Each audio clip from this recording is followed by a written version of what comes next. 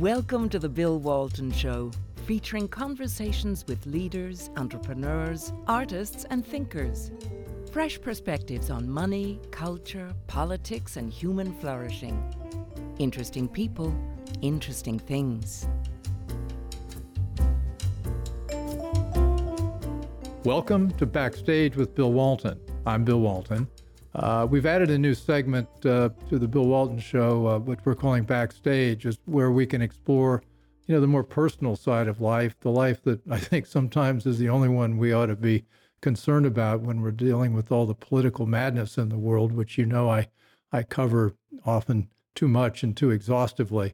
Anyway, today we're taking a break from that. We're visiting with one of my great friends, Pell, who is one of the world's leading figures, if not the leading figure in a sport that people don't know much about. I didn't until I got into it. Now I'm very interested.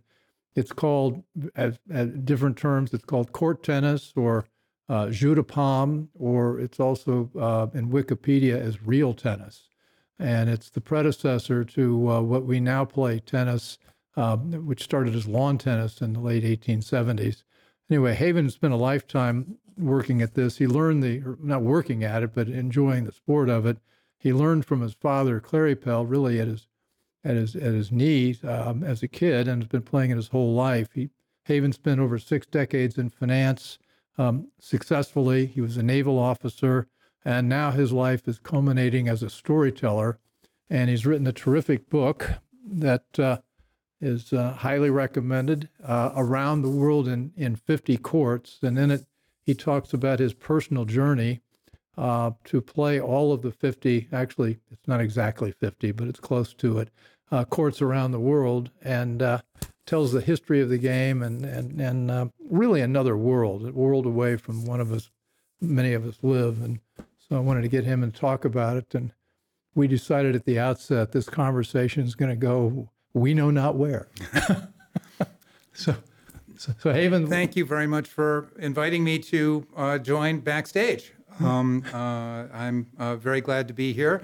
Brought some toys with me and hope to be able to tell your audience a little bit about something that they may not know very much about, because most people don't.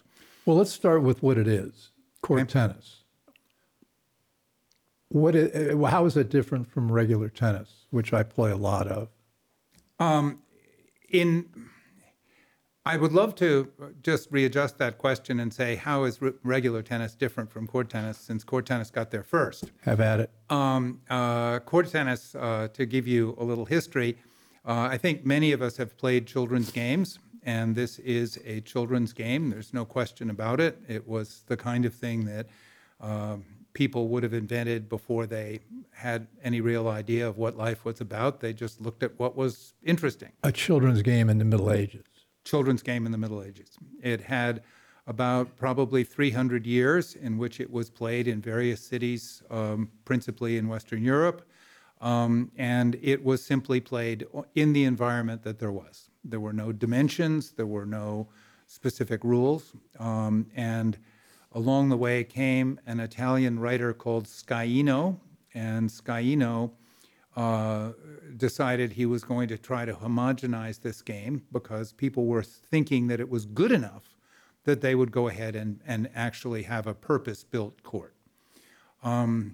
He toured around in various parts of Europe, and he said, well, okay, this is pretty much the way it's done in most places, and he wrote a treatise, and then from there, most of the courts ended up being built in somewhat the same way.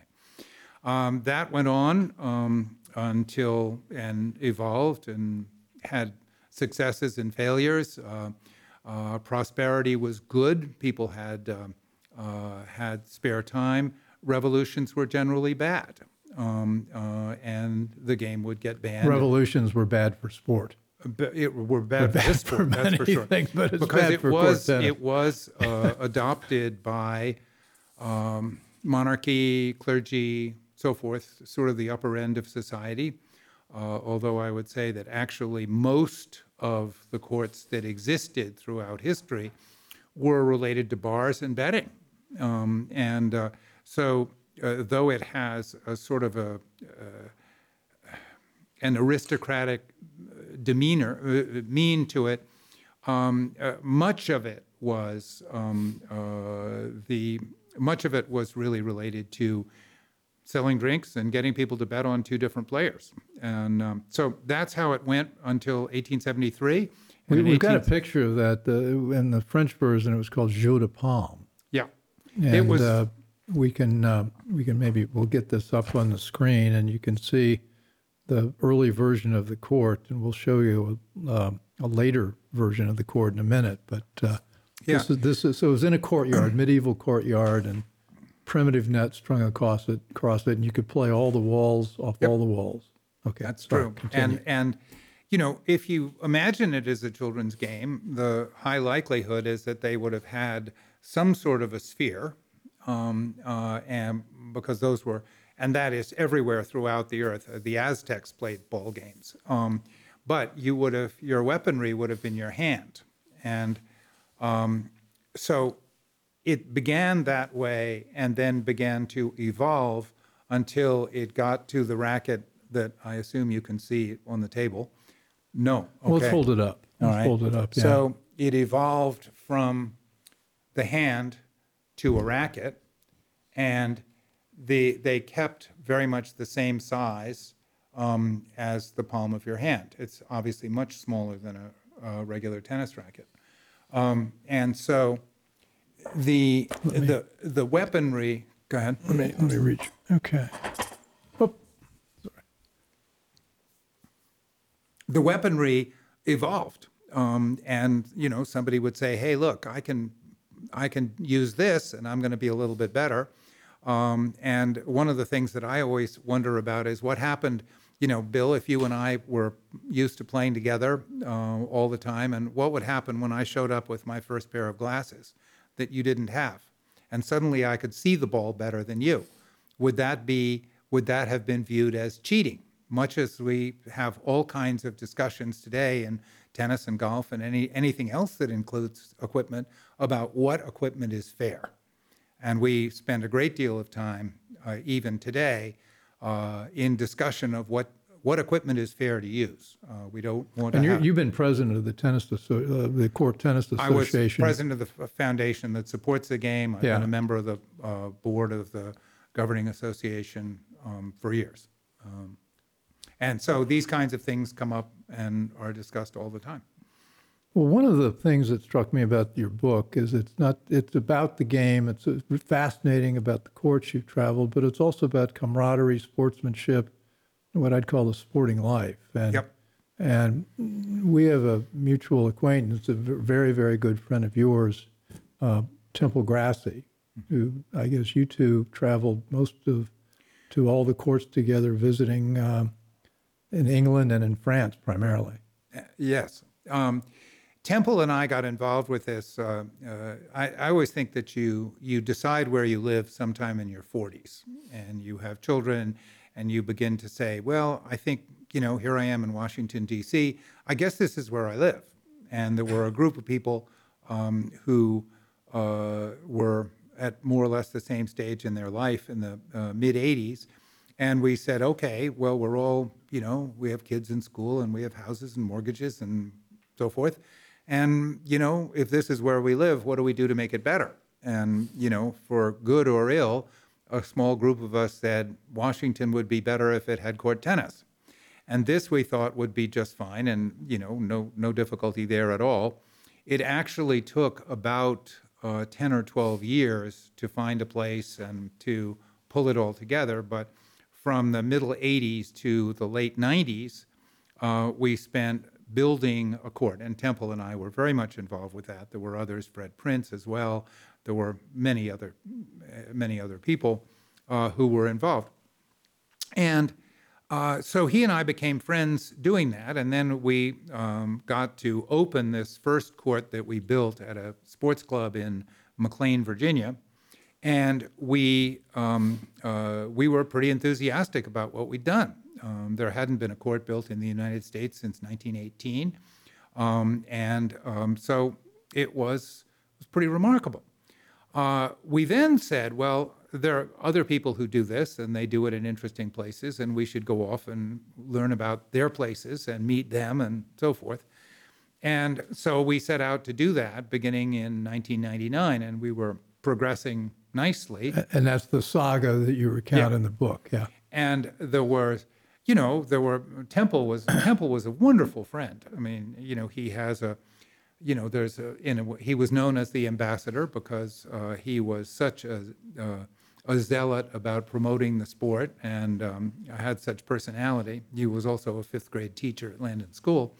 And he got a lot of people to at least know about it. And so off we went, and we started touring around. And the benefit of traveling the world, or at least Europe, or I guess it was France and England where most of the courts were. Right.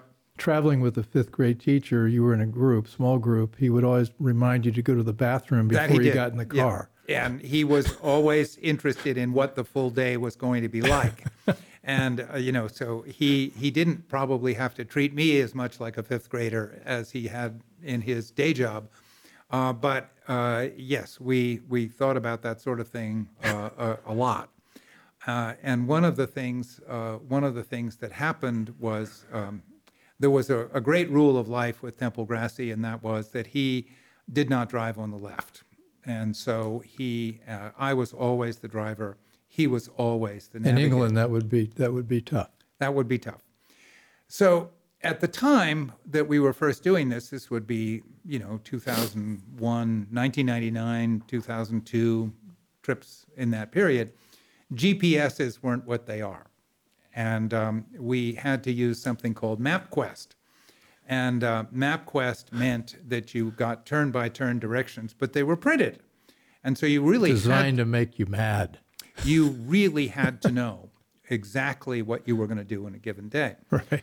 That was a pretty good plan, and I was a pretty organized guy, and, I could put these, notebooks together, and they would be day by day and where we're going and court by court, and all the MapQuest pages look exactly the same. It's turn left, turn right, do this and that.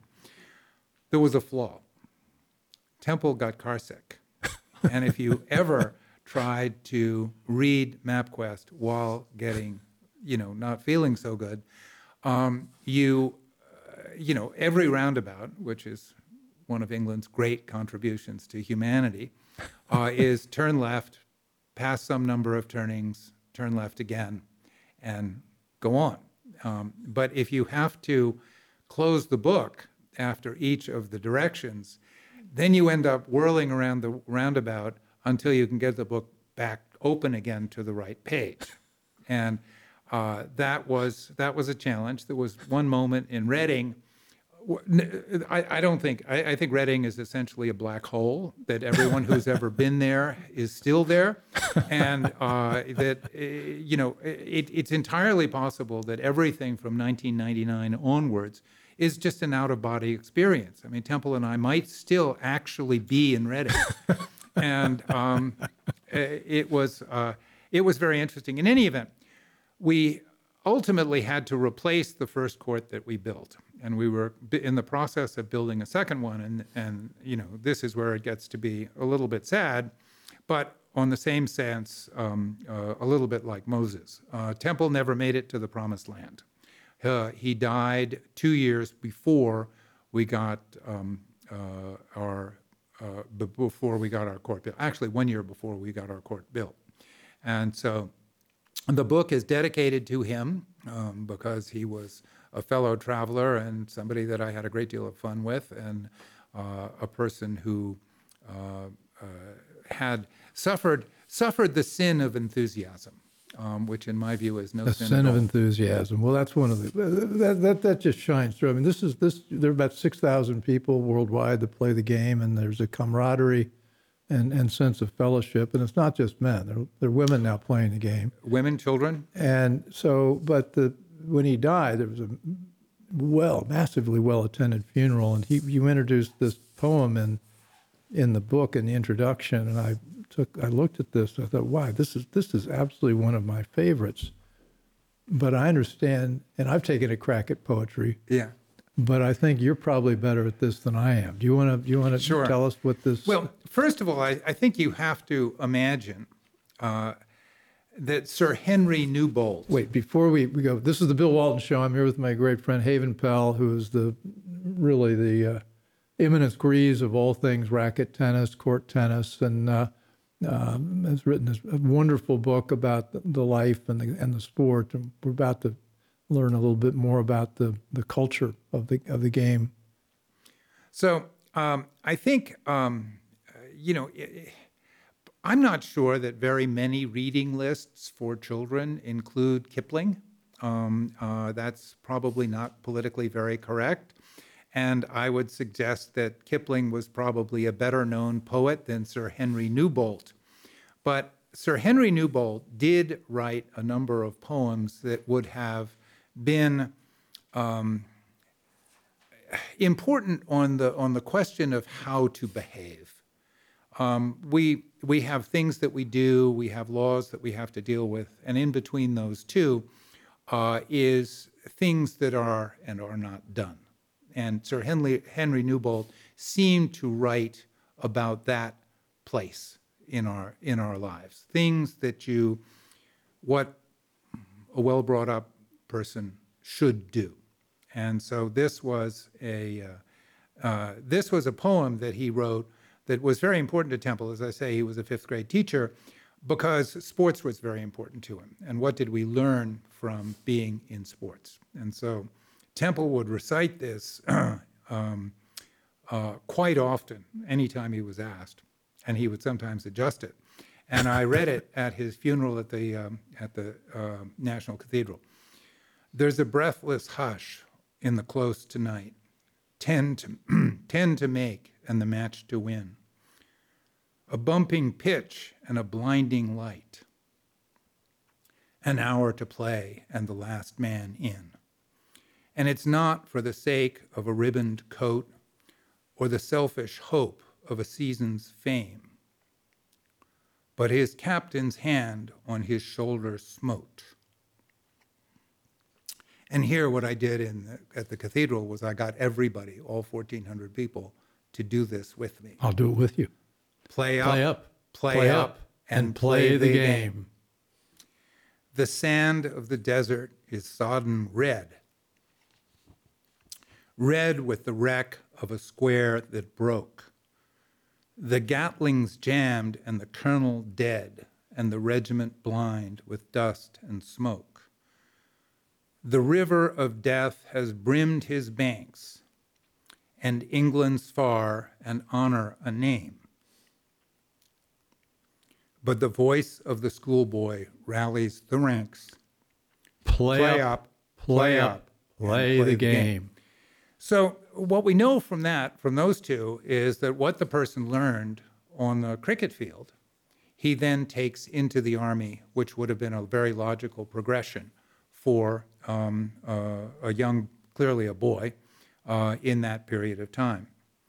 And so then he has to return to the school. This is the word that year by year, while in her place the school is set. Every one of her sons must hear, and none that hears it dare forget. This they with a joyful mind bear through life like a torch in flame, and falling fling to the host behind. Play up, and play the game. So it's in a sense, it's an education of how to be.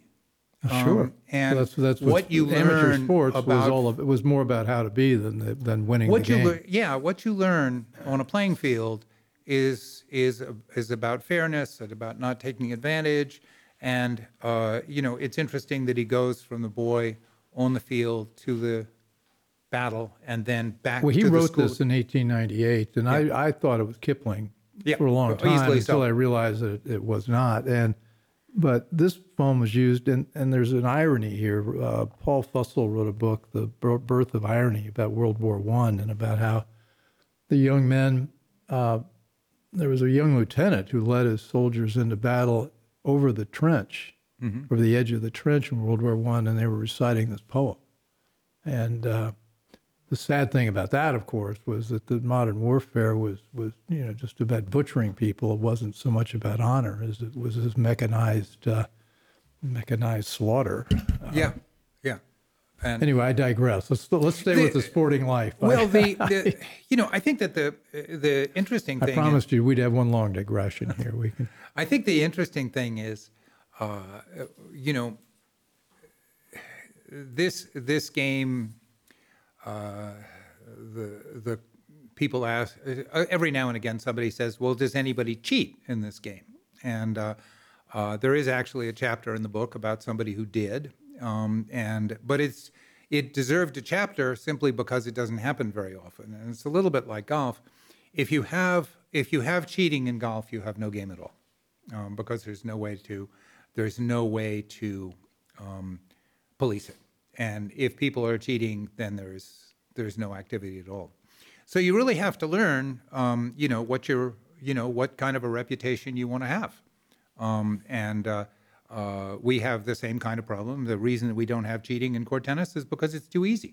It'd be too easy to cheat. You could cheat all the time.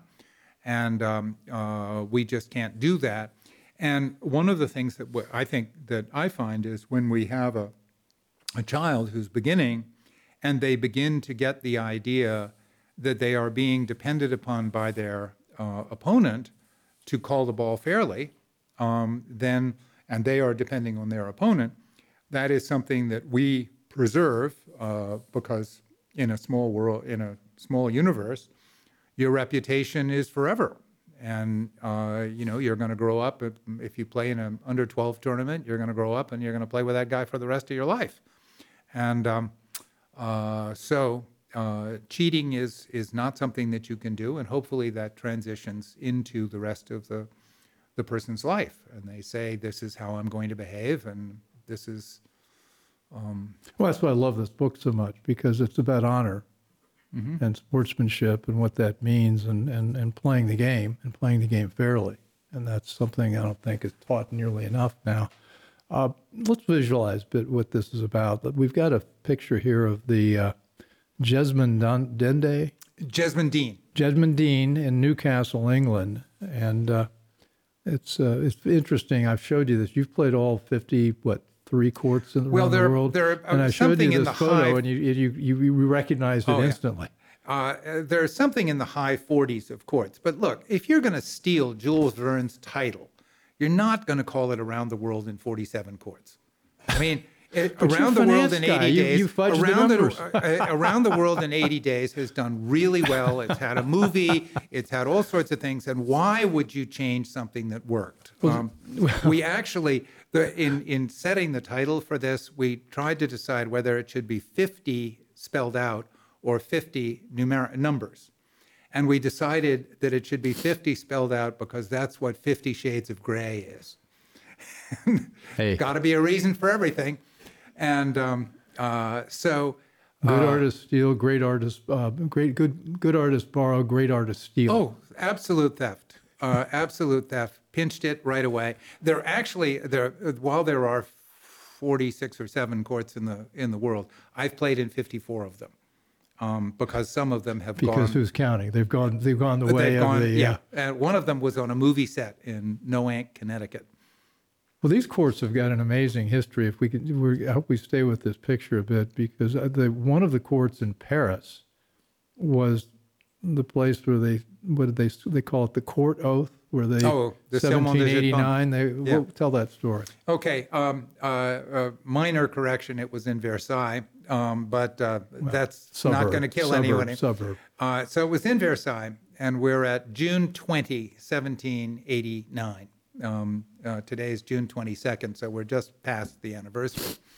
June 20, 1789, the Estates General have been meeting in various places in the palace in Versailles to create a new constitution for France.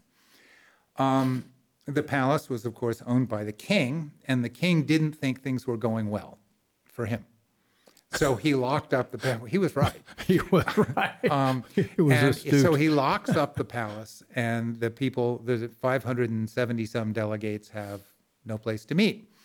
So they scurry around in Versailles and they find a tennis court.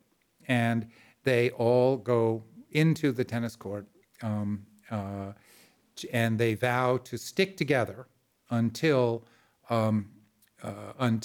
they have come up with a constitution. And they do this.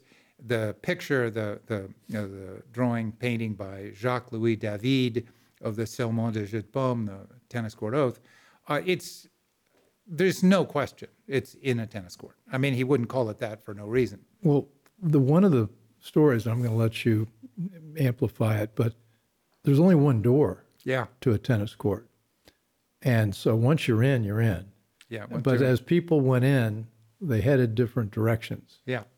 So think about just a little bit of human nature. Let's imagine that you and I, for whatever reason, are in the same group in France in 1789. Maybe we're merchants, maybe we're clergymen, maybe we're farmers, maybe we're whatever.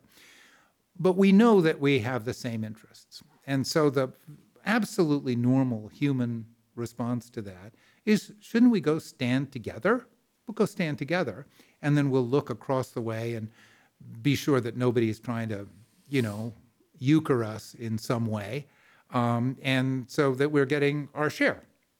So what happened was that some people go through this door, which is at the side of the court, and there's a net right in front of it, and some people go to the left, and some people go to the right. And that is the origin of the concepts of left and right in politics everywhere in the world today. And it all happened in a court tennis court. And it's interesting because the generally more progressive or radical party is always called the left, and the generally more conservative or more conservative party is always called the right. That's not true of the colors. In the United States, red is for Republicans and blue is for Democrats, whereas it's exactly the opposite in England. The more liberal party is red and the more conservative party is blue. But the concepts of left and right are everywhere. For that, we have to thank the single door on the tennis court. There you do. Okay, we've done enough politics. Okay. Absolutely have. We could certainly get into it. So how's the game played? This is the Bill Walton Show, and I'm here with Haven Pell, and we're talking about court tennis. Some Wikipedia calls it real tennis. I think I'm beginning to see why they call it real tennis. It's a difficult game. We have a graphic here, a court schematic, which explains what's happening in the room that we just looked at. Explain what this is. Well, the first thing to notice about the court, and nobody does, I ask it as a rhetorical question. You can imagine that I do a lot of explaining what this is to a lot of different people. And so I will have them looking at a court and be beginning to explain the history in much the same way as this conversation. And I will say, what's the first thing that you notice? Well, it's O for all of them. Nobody's ever gotten it right. And the answer is the two ends of the court are different. And if the two ends of the court are not symmetrical, one looks one way and one looks a different way, then there's a high likelihood that one end is better than the other. And it's true. There is one end that is better than the other, and all the serving takes place from there. And so everything about the game, and it is undeniably complicated. The one thing that people, if they have heard the smallest thing about court tennis, they will say it has a very complicated scoring system. Yes, it does. And everything about the scoring system is designed to help you to have some method of sharing the better end where the serving takes place. And the advantage is probably, if you and I are both equally skilled, the person at the better end is probably going to win about 55% of the points, which, given the way tennis is scored, and by the way, real tennis was an interim name for us. We were tennis for 800 years. Then along comes this other game that was invented in 1873. Well, and it was invented by a guy, and I've read this maybe in your book or maybe separately, who was upwardly mobile, desiring. He was a ne'er-do-well, right? Well, no, Walter Clopton Wingfield. I am probably not predisposed to be a huge fan of Walter. Well, but he Clopton wanted to meet a game. He wanted a game where he could meet women because he wanted to marry a rich woman. I have to confess, there's a little bit of fiction in the book, and that is okay. Well, that came a little bit from his motivation, came from my head. The reality of Walter Clopton Wingfield is absolutely true. He invented a game in December 1873. He patented it. It looked like a backyard croquet set. That's what you would get. And, you know, it had 4 rackets and a bunch of balls and, you know, so forth. And it all was absolutely derivative of court tennis.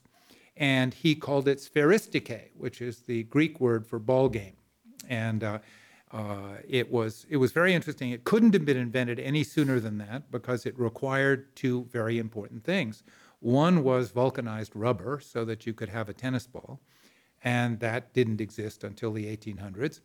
And the second thing was steam power, because you couldn't have a roller pulled by these were an played animal. on grass. Yeah, because it was Just like Wimbledon is now. Yeah, was played on grass. Yeah. And so you had to have a level surface that wasn't pulled by oxen who would make hoof marks. Oxen would certainly change the bounce. It would definitely change the bounce. Yeah. So those 2 things were prerequisites. But changing the game from an indoor game of 3 dimensions to an outdoor game of 2 dimensions was very, very smart. I mean, you have to give him a great deal of credit. From 1874, when he patented spheristike, it evolved very quickly into pretty much what you see as tennis today. And there existed by 1880 national championships in both England and the United States. And women took up this game. Women took right up the away. game. Yes. And in large numbers. And in large numbers. I think that in part, I always think that he was pretty clever in moving it outdoors because people like to play games outdoors. And that attracted much more audience. Good for him.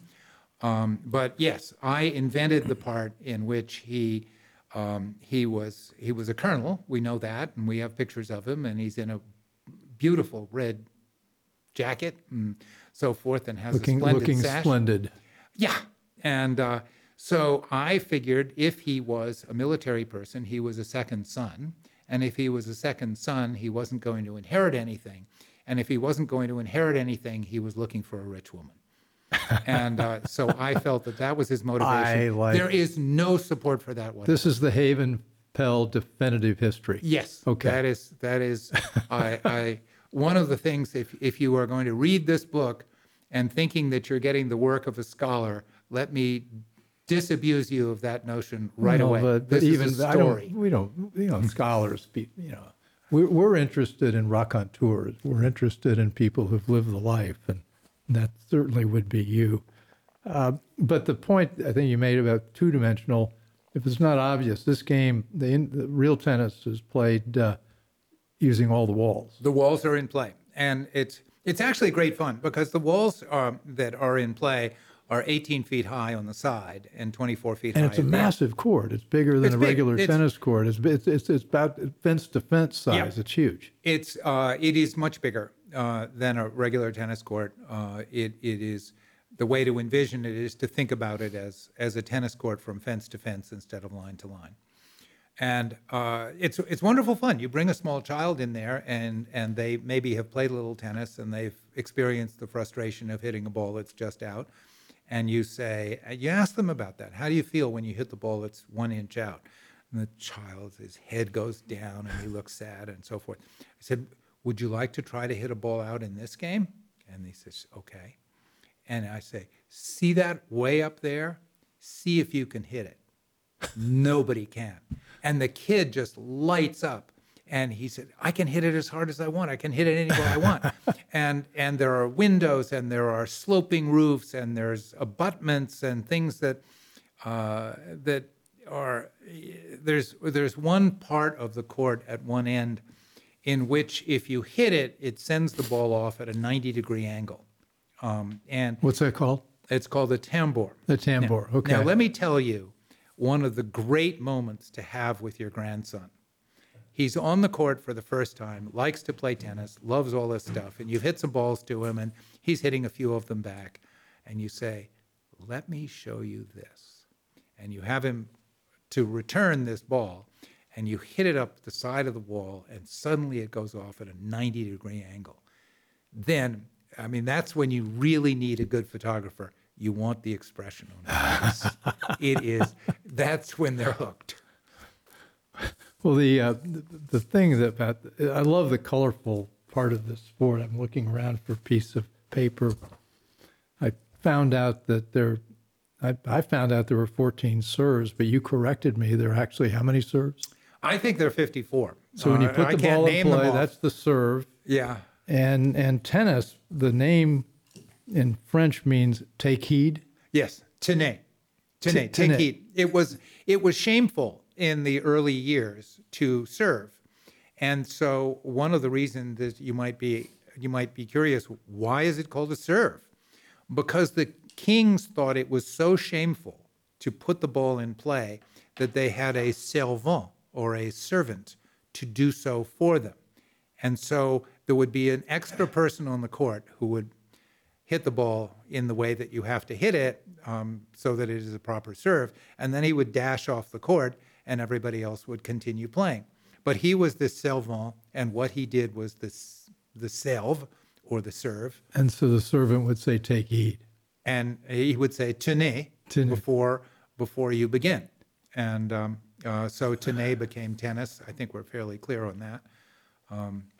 The rest of the scoring system, nobody is clear on. Well, in the usurper sport that I play, the one that we see on TV, the serve is probably the weakest part of my game. So I have now got a new idea. I'm going to get a servant to help me to hit the serve. I think you should. Get out of the way. I think you should. I think adapting games is very important. And well, you've played over 50. I mean, you're a sportsman. I mean, you've not only played this game, but you ski, cross-country skiing, you're a golfer, you're tennis. What we've joked about is real tennis, but you played regular tennis. You've played over 50 sports. I have actually. For a time, I had a website with another friend, and we were writing about sports and values, and sports and values. Values, yeah. And essentially, the first two chapters, stanzas of the Newbold poem, we were writing about what do you learn from sports. Most of us don't become pro athletes. Most of us learn character from sports, and so as part of the exercise, it took us a couple of months to do it. We each asked each other, how many sports have you played in your life? And I came to over 100. And now that counts hall hockey at boarding school. That counts. That's one. Yeah, That's it was a top. game. Yeah, I mean, sure. The whole question of what is a game is a very interesting one. And you count water skiing, and you count. We had to decide a little bit what was a sport. Is poker a sport? I didn't think so. No, poker's not a sport. Poker is not a sport. Is chess a sport? I think we sort of evolved towards the idea that it had to be an active physical game. Right. But you could have defined it any other way. It's just as good. Well, I guess if you want to say a sport is where you play rules and your job is that you call yourself out if you break a rule. Yep. And that's one of the issues. I don't watch professional sports. I guess I watch some golf and occasionally tennis and occasionally golf. The modern professional game and the college game in most sports has become so win at all costs, so Vince Lombardi, that was the guy in the Oakland Raiders, win baby win, or just win or something. Yeah. I think that's wrong, and I think it teaches all the wrong lessons. And we've got this culture now where you do anything to win, and I think you forget, and I'm pontificating here, what really matters. What really matters to most people. And I think that's, there are some people who are going to be extraordinarily highly valued for their skill. And, they can make, it used to be that it was pretty good if they could make hundreds of thousands of dollars. Now they make millions of dollars, or they become team owners and they make billions of dollars. And, you look at the merger of the PGA and Live Golf, And you see that it's undeniably very big business. Television has helped to do that. Now we see it happening in college, and I think as I move into the Substack world where you are, one of the things that I am going to continue writing about is what are we doing wrong with sports? And there's a lot. And one of the conversations that I have very frequently is with parents who have kids who are involved in travel sports. And that's an area that needs some looking after. But when you dangle the carrot of what is now probably a $300,000 college tuition over 4 years, and somebody's going to give that to you, people are going to chase it. And they're going to do a lot to chase it. And it's done a great deal to improve the skill levels of people, but at quite a considerable cost. Well, I'd like to contribute to that when you get that going, because I'm thinking this through. You know, I gave my very idealistic speech just now about how it's all about character, and I was doing some research on the beginning of the modern Olympics. It was a Frenchman that started it. Pell de Coubertin. And the harkening back to the ancient Greeks, and did a little work on the Greeks and their sports. Turns out in the Greek games, there was no second place. It was first place. Right. And they would do anything to win. Mm-hmm. And it was winner take all. And so the notion of the sporting life and the value system really came in Victorian England and France during that area. And it was a very different code than even the original Greeks in sport. Oh, absolutely. And I think it's very interesting about Pell de Coubertin. He, in the 1890s, there must have been some sort of desire to be involved in sports, because court tennis was sort of having a renaissance at that period of time, and the Olympics were getting created. So people must have been thinking a lot about it. And Pierre de Coubertin didn't care a whit about amateurism, but he knew that he had to care about it if he was going to get England to be involved. And so if England was very important to the Olympics, and they cared a great deal about amateurism, and so he was going to have to make the Olympics be amateur. And, you know, we've seen all kinds of movies on both sides of that. Chariots of Fire is one of them. But there was a wonderful series about the creation of the British Football Association, or their soccer association, and how it was being held by the sort of upper classes in England, and they didn't want the working class to play. It was not that they didn't want professionals in their sport. They didn't want people who worked at all to be playing in it. And there was a lovely Netflix series that talked about this one person who democratized it, and to the benefit of everyone. But it continues to evolve. That's why it's going to be an interesting topic to write about. Well, and you've democratized modern court tennis. I mean, you've really opened it up to a lot of people who wouldn't used to have played. There are many. If you go back to what it looked like when I started playing in the 1950s, which is now 60 plus years ago, to what it looks like today. We found, and particularly here, which we did, Temple and I did quite consciously, we felt that it was going to be something that was going to do best if it was the most wide open to anybody who was curious enough to want to play, and that it shouldn't be dependent on the color of your old school tie.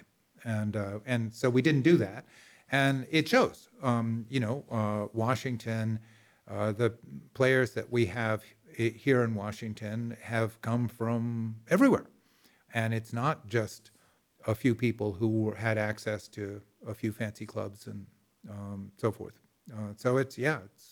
Well, we talked about the number of serves. I love the names of the serves in this game. There's the railroad, the bobble, the demi-piqué, the underarm twist, the giraffe. The giraffe. That's a very high serve, not surprisingly. And then there's the boomerang. The boomerang is another very high serve. By the way, I can't do either of those. Well, I understand the boomerang, it says, when served well, it's impossible to return, and this gets to our earlier point, So there's a gentleman's agreement that the serve is not used in high-level play. Yes, there are some things that basically that wreck the game, and that particular serve, the end result of it is that you make it scoot along the back wall about 1 inch away from the back wall. Having played squash, you can't dig that out. And the problem with that is it's boring. If you and I are playing and I am able to do that, and you are scampering around, whacking the back wall with your racket and never hitting it over the net, it's not a great hour. It's not a great hour for us. It's certainly not a great spectacle. And so there are some places where the weaponry is simply so advantageous that you have to say, well, look, we're ruining the game. We got to stop. We can't do this. And there's another game. What was the other one that you like? The African hunting dog? My favorite is the African hunting dog. The African hunting dog is a dreadful serve. And it is a serve that, for most people, is an American twist. It's a serve that people use as a second serve. They kind of hit it like this. Second serve in tennis? And given the nature of what happens in court tennis, it hits the back wall and it scoots way off to one side. And it basically, if you're a right-hander, it kind of hits you in the stomach. And so it's a crummy serve because any reasonable player will just stand much further back and walk right into it and smack it.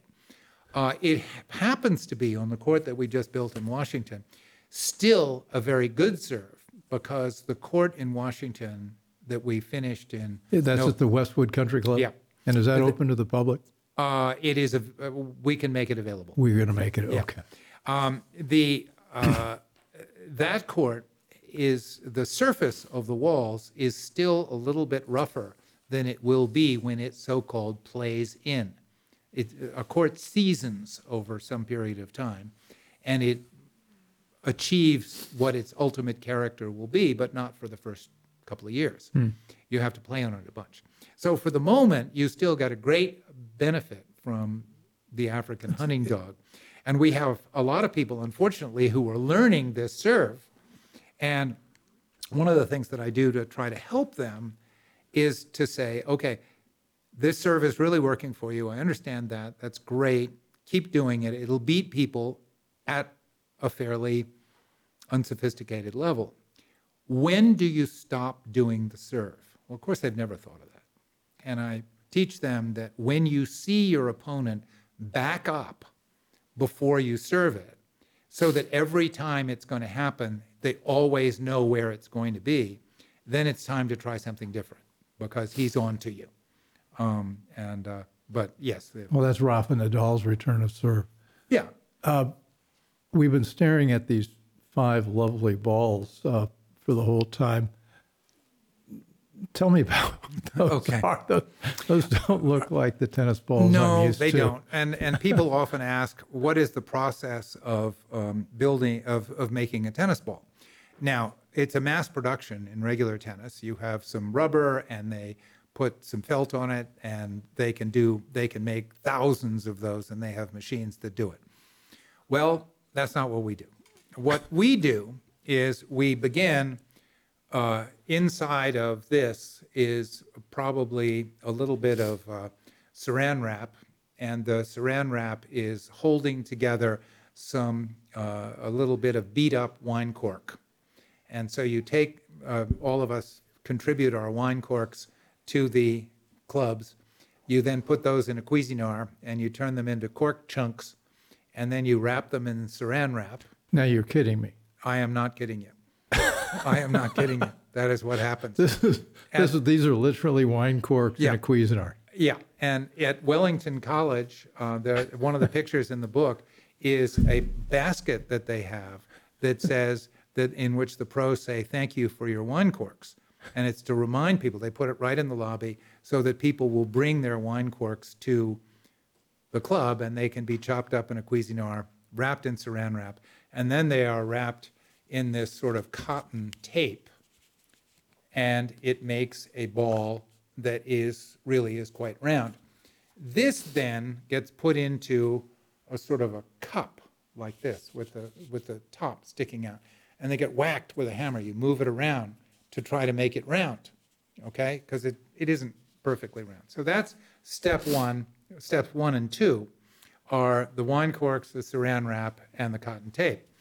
Then you need to really make it tight. So you get a batch of thread and you wind it around the ball and tighten it up. And you basically hold the ball in your hand, you wind this string around a stick, and you pull it. And it is very tight. And you see the professionals at every court spend a great deal of time making balls. So part of the job of the professional at the courts is to make balls. So that's about step 3. Step 3, okay. Here's step 4, in which you take felt, what we call ball cloth, and presently in short supply, so it's a problem that we have to deal with, and you create something that looks like this, and then you trim it with some scissors, and you sew it, and you end up with this. And you sew it, and you sew it by hand? You sew it by hand. And there's a specific number of stitches that goes, I think it's 108 stitches, I can't remember what it is, but there's a specific number of stitches that makes a perfect ball. Now, we're about to host the World Championship at Westwood in September. You know, it's hard to see this going mass market. No, no. We're about to host. Could I see the completed ball there? Yeah. That's the. So it's a little heavier than a regular tennis ball. Yep. And smaller. has no give because of the cork. Yeah. And what kind of noise does it make when it comes off the racket? Is it just a If regular? you do it really well, it makes a kind of a swish noise because you've put a lot of spin on it. And that's what you're trying to do. And the racket is strung with nylon now? It used to be gut? It was at one time gut. Now it's all kinds of miracle things. Miracle things. But it seems to me that you should talk to the people who invented pickleball, because their ball is horrendous. Yes. Well, I digress. We'll come back to pickleball in a minute. But okay, we'll come back continue to with our sport here anyway, that we love. So needless to say, if you have this sort of real craft of being able to do this, to make balls, there are some people who do it better than others. And so when we get to the World Championship, all the balls will be supplied by one person who has made them. And he is the person who is viewed to make the best ones in the whole world. Go ahead. And so the set of balls will be made, it will be shipped, it will be delivered, and then after the World Championship, the balls will be returned, where they will be recovered and maybe remade, but they will have been in use for 3 days.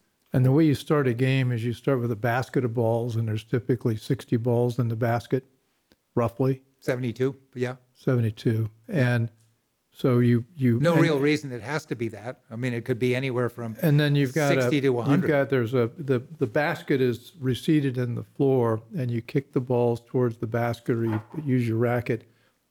So the balls reaccumulate in that basket, so you don't have to go all over the court chasing them. Right, and then you bring them back to where the server is going to want them. I've got to play this game. You put them in a trough, and the server picks them up and serves them. Well, in tennis, you see, in high-level tennis, you see sometimes they'll be handed a couple of balls, and they'll look at it very carefully to see which one they want to use. Usually, there's not much difference. In this case, though, it seems like balls could be very different one from another. They so you're in can. a championship mode. You're going to be staring at the seams and what's loose and what isn't. Yeah, and some people, for a particular serve, might want to have what they view to be the smallest, tightest one, or the loosest, fattest one. It depends on the serve that they want to Depends on whether they want what are the names of our serves? Whether they want a caterpillar serve or a caterpillar, or what they think that their opponent is going to do back to them. He's going to return the ball, and so you can choose a ball that you think is going to give you some advantage. Now, you and I are going to play. Yes, we are. How good are you? Well, I think of Ted Williams. Somebody asked Ted Williams, what would you hit if you played today? And he said, I think I might hit 248. At what age was he answering the And question? he said, but I'm 72 years old. There you go. Okay. And, so when you're in at your 77, prime, I bet I'm a pretty average player. I'm a Okay. pretty average But player. at one point, you were one of the top. No, ones. I wasn't. I Yeah. wasn't. I was. Enthusiasm was more my strength than skill. There are lots and lots of people better than me, and always have been. And alas, the process of aging is to get worse slower, and that's Oh, I'm there with that. what I'm trying to do is get worse slower. And Okay, admirable goal. Now, one last point on the equipment. Maybe not my last point because I'm eager to play.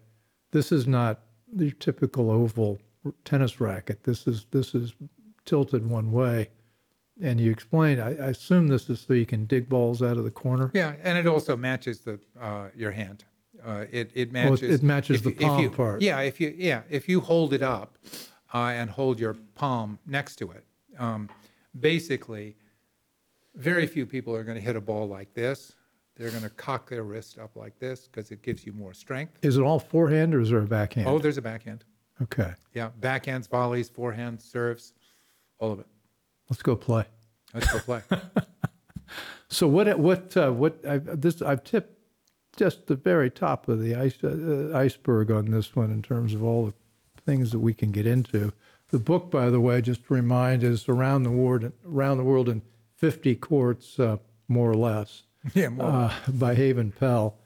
What else? If I can just share a word, if somebody is interested in buying one, that is not the easiest process in the world. The publisher is Ronaldson Publications, and they have a website, and you can buy it on that website. But I get lots of emails from people who say, I can't find this on Amazon. Yeah, True. I couldn't. I looked for it. Yeah, you can't find it. It's not on Amazon. It's not in bookstores. It was published by a proper publisher in England, and they sell it off of their website. Or, you can probably get in touch with me, and I'll figure out how to get you a copy. Let's close. We got to end politically a little bit. Let's talk about the decline of civilization. We have court tennis, which arguably must be one of the hardest racket sports on the planet. You're nodding in agreement for anybody listening and not arguable. watching. Everybody is going to pick their sport as the hardest. You're still making your rackets out of wood, whereas almost all the modern tennis rackets and squash rackets are composite, graphite, that sort of thing. So it's heavier. Do you want to know the reason for that? Sure. Sure. Well, you're in a room. There are 4 walls. The ball, when you hit it, will go 120 or 130 miles an hour. If we end up with nuclear technology for rackets, as they have in golf and as they have in regular tennis, we could be in a situation where we're going to start hurting people. And there is a limit to what human beings can do. And if you're in an enclosed surface, an enclosed space, and somebody's hitting a ball that is going 135 miles an hour, you might not get out of the way of it. And so we try to limit the efficacy of the weaponry by keeping the size small, keeping the materials so that it doesn't get like drivers in golf where they're hitting the ball 400 yards. Yeah, which was ruin the game in my humble opinion. But in terms of decline, the lawn tennis was easier than court tennis. And now we've come upon that I think worst of all racket sports, pickleball. Mm-hmm. Do you share my view? Well, I think unsurprisingly, I've spent a lot of time thinking about what makes a sport successful, because it would be lovely to make this sport even more successful than it is. It's going to be too hard. That is a problem. Anyway, what makes a sport successful is that it's easy to start and interesting to continue. Okay, and obviously that implies that people can do it. Hence pickleball. And the thing that I will watch with great interest is pickleball is easy to start. Will it prove to be interesting to continue? Or are we in sort of a peak pickleball bubble? And will people sort of say, well, okay, I've played this for a while and so forth, and it doesn't change much, and so I'm not going to bother with it anymore? I don't know. I haven't the slightest idea what's going to happen. Well, my theory is that it probably will fade because of just that. It's too simple in a way, and it's less interesting. One of the things that makes this, your sport we've been talking about, is it's so endlessly interesting. Well, I mean, I'm going to have to stay up all night just problem is memorizing that the names of the serves. It's hellishly difficult to start. Yeah. And so you lose people right away. But if they stay forever. If they stay, they become, the marketing program for court tennis is pretty simple. It's like selling drugs. You give people a few free hits and you get them addicted, and you watch the idea get injected into their veins, and then they're hooked. And it's probably just like selling drugs. Let's end on that.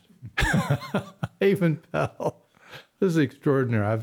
This is so interesting, and I do recommend everybody take a look at this book, even though, just like the game, it's just as difficult to find as it is to play. But it's well worth the search. And as always, thanks for joining on the Bill Walton Show, and hope you found this adventure into backstage with Bill Walton equally interesting as some of our more political shows. I think it's more interesting in a way because the political world is wearing us out, and I think in this world of sports, there's a chance to really live a human life and a very exciting, civilized life. So, Haven, thank you. Thank you for having me here, Bill. Yeah. I very much enjoyed it, and thank you to your team as well, who have filmed this and will presumably edit out all the stupid things that I said. Well, they're not going to have to do that. Anyway, thanks for joining. As always, you can find us on all the major podcast platforms and Spotify and YouTube, Rumble, Substack. We're on CPAC now on Monday nights, maybe adding another night in not too distant future. Send us your comments on Substack about shows you'd like. And also send us your thoughts about the Substack segments, because I personally would like to do a lot more, and I'd hopefully like to see those and hear those as well. So anyway, thanks for joining. I hope you enjoyed the conversation. Want more? Click the subscribe button or head over to thebillwaltonshow.com to choose from over 100 episodes.